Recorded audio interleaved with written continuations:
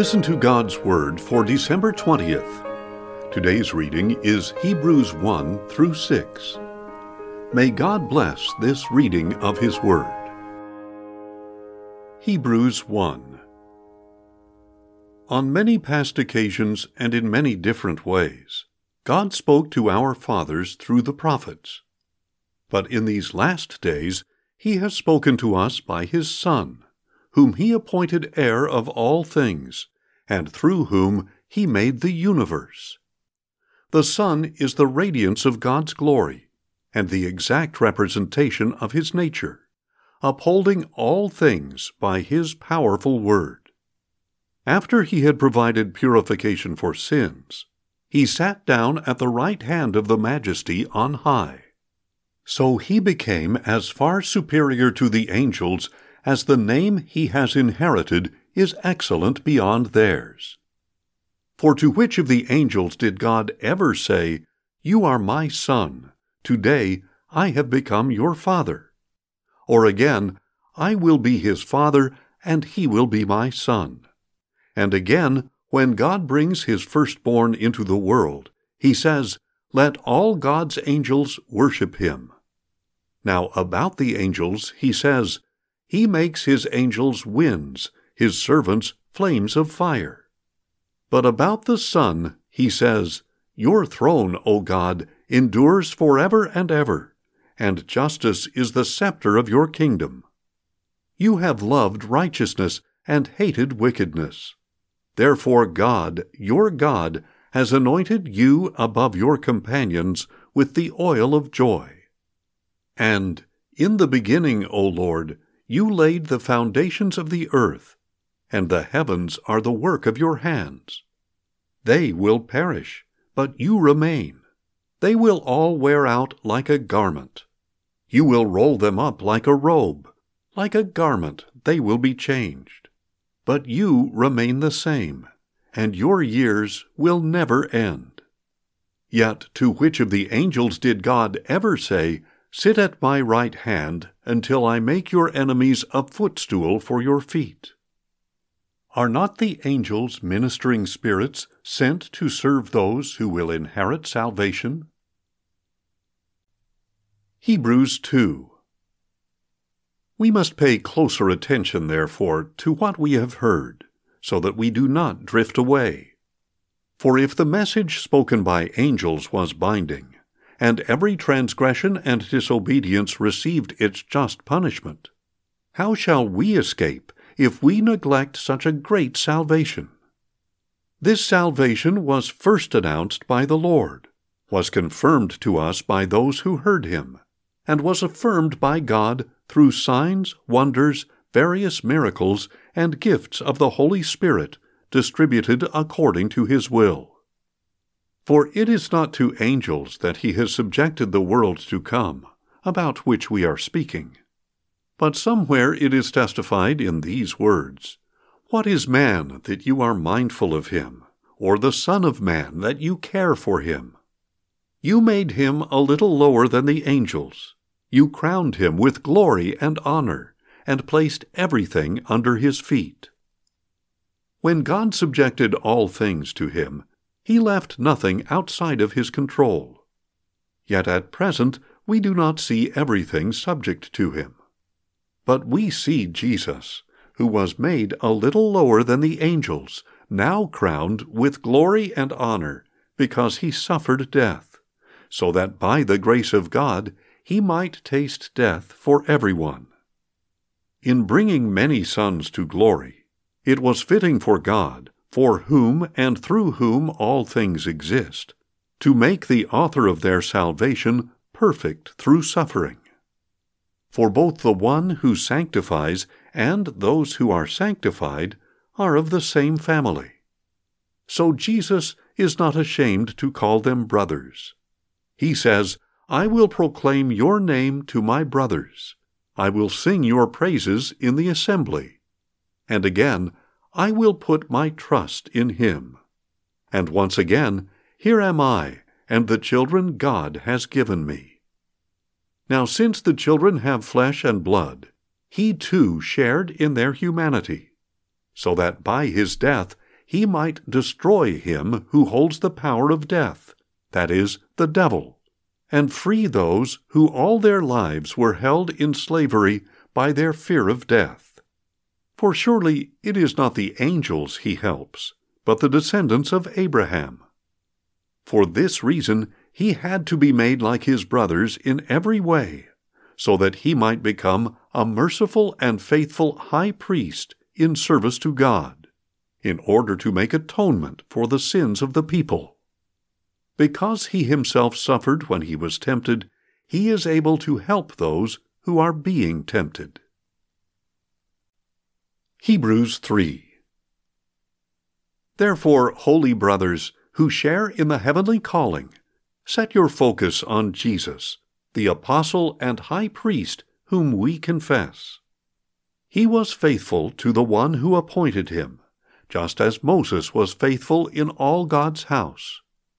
For Jesus has been counted worthy of greater glory than Moses, just as the builder of a house has greater honor than the house itself.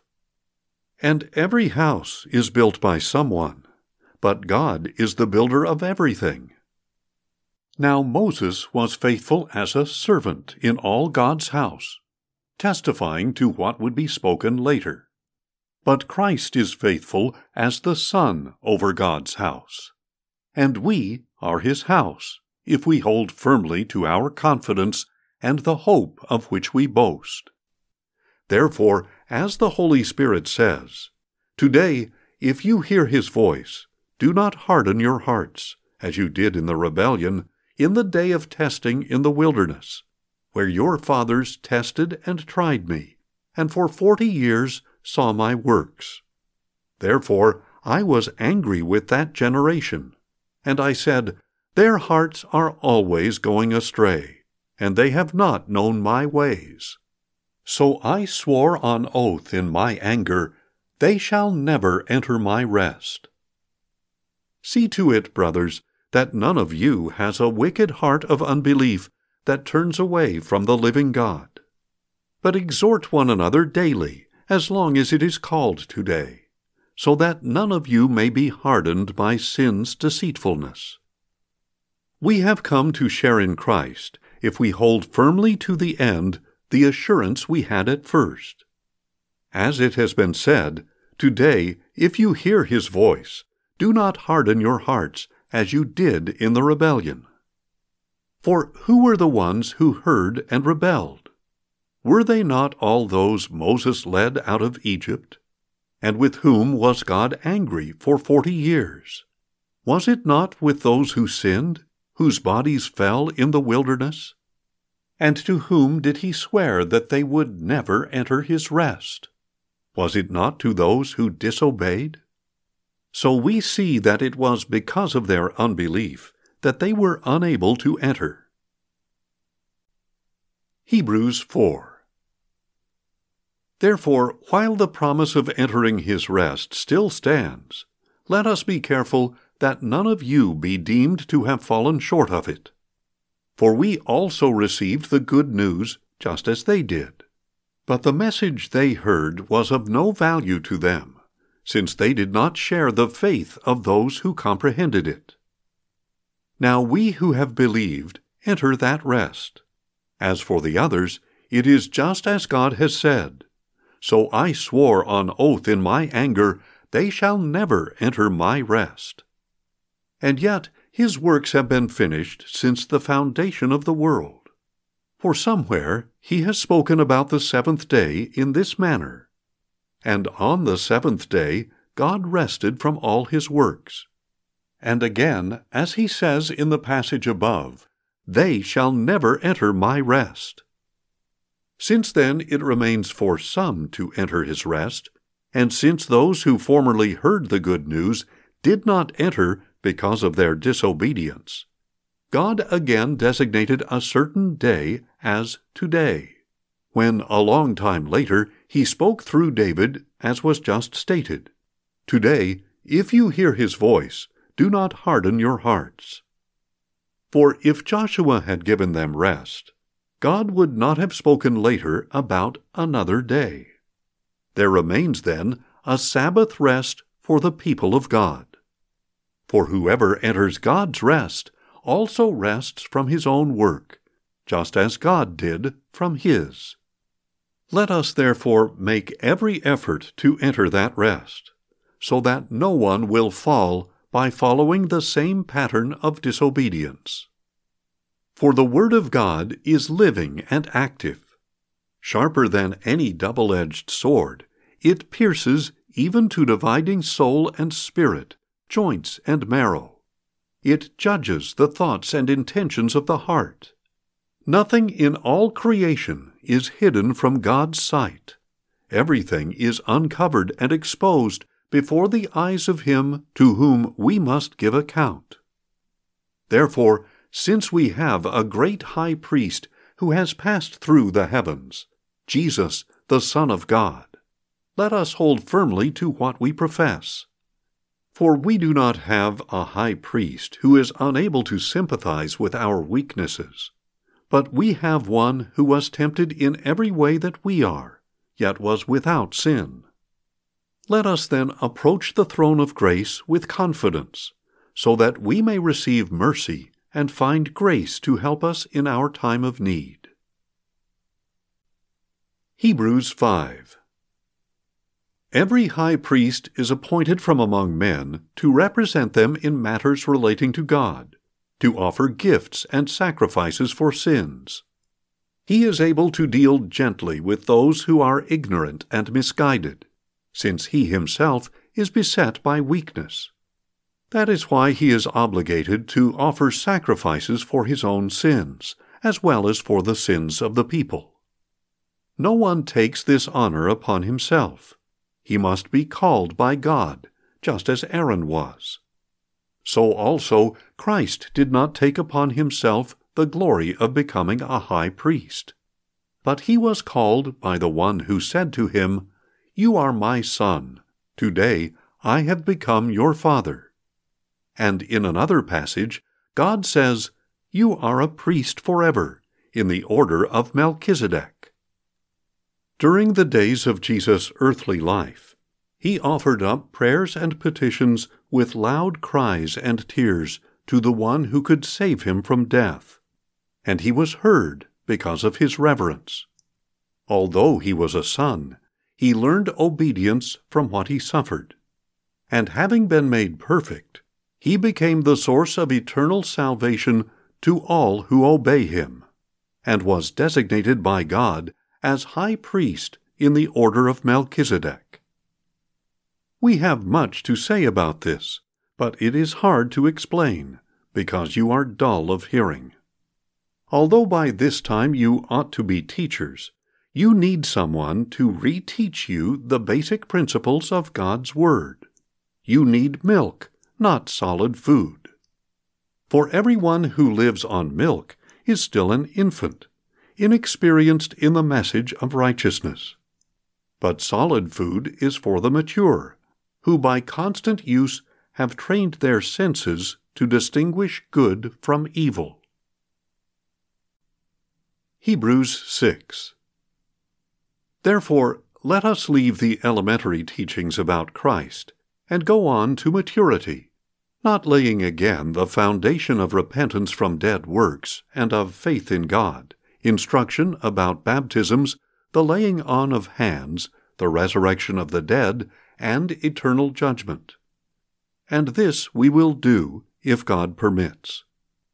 It is impossible for those who have once been enlightened, who have tasted the heavenly gift, who have shared in the Holy Spirit, who have tasted the goodness of the Word of God and the powers of the coming age, and then have fallen away, to be restored to repentance, because they themselves are crucifying the Son of God all over again, and subjecting him to open shame. For land that drinks in the rain often falling on it, and that produces a crop useful to those for whom it is tended, receives the blessing of God. But land that produces thorns and thistles is worthless, and its curse is imminent. In the end, it will be burned. Even though we speak like this, beloved, we are convinced of better things in your case, things that accompany salvation. For God is not unjust. He will not forget your work and the love you have shown for His name as you have ministered to the saints and continue to do so. We want each of you to show this same diligence to the very end, in order to make your hope sure. Then you will not be sluggish, but will imitate those who through faith and patience inherit what has been promised. When God made His promise to Abraham, since he had no one greater to swear by, He swore by Himself, saying, "I will surely bless you and multiply your descendants." And so Abraham, after waiting patiently, obtained the promise. Men swear by someone greater than themselves, and their oath serves as a confirmation to end all argument. So when God wanted to make the unchanging nature of His purpose very clear to the heirs of the promise, He guaranteed it with an oath. Thus, by two unchangeable things in which it is impossible for God to lie, we who have fled to take hold of the hope set before us may be strongly encouraged. We have this hope as an anchor for the soul, firm and secure. It enters the inner sanctuary behind the curtain, where Jesus, our forerunner, has entered on our behalf. He has become a high priest forever in the order of Melchizedek.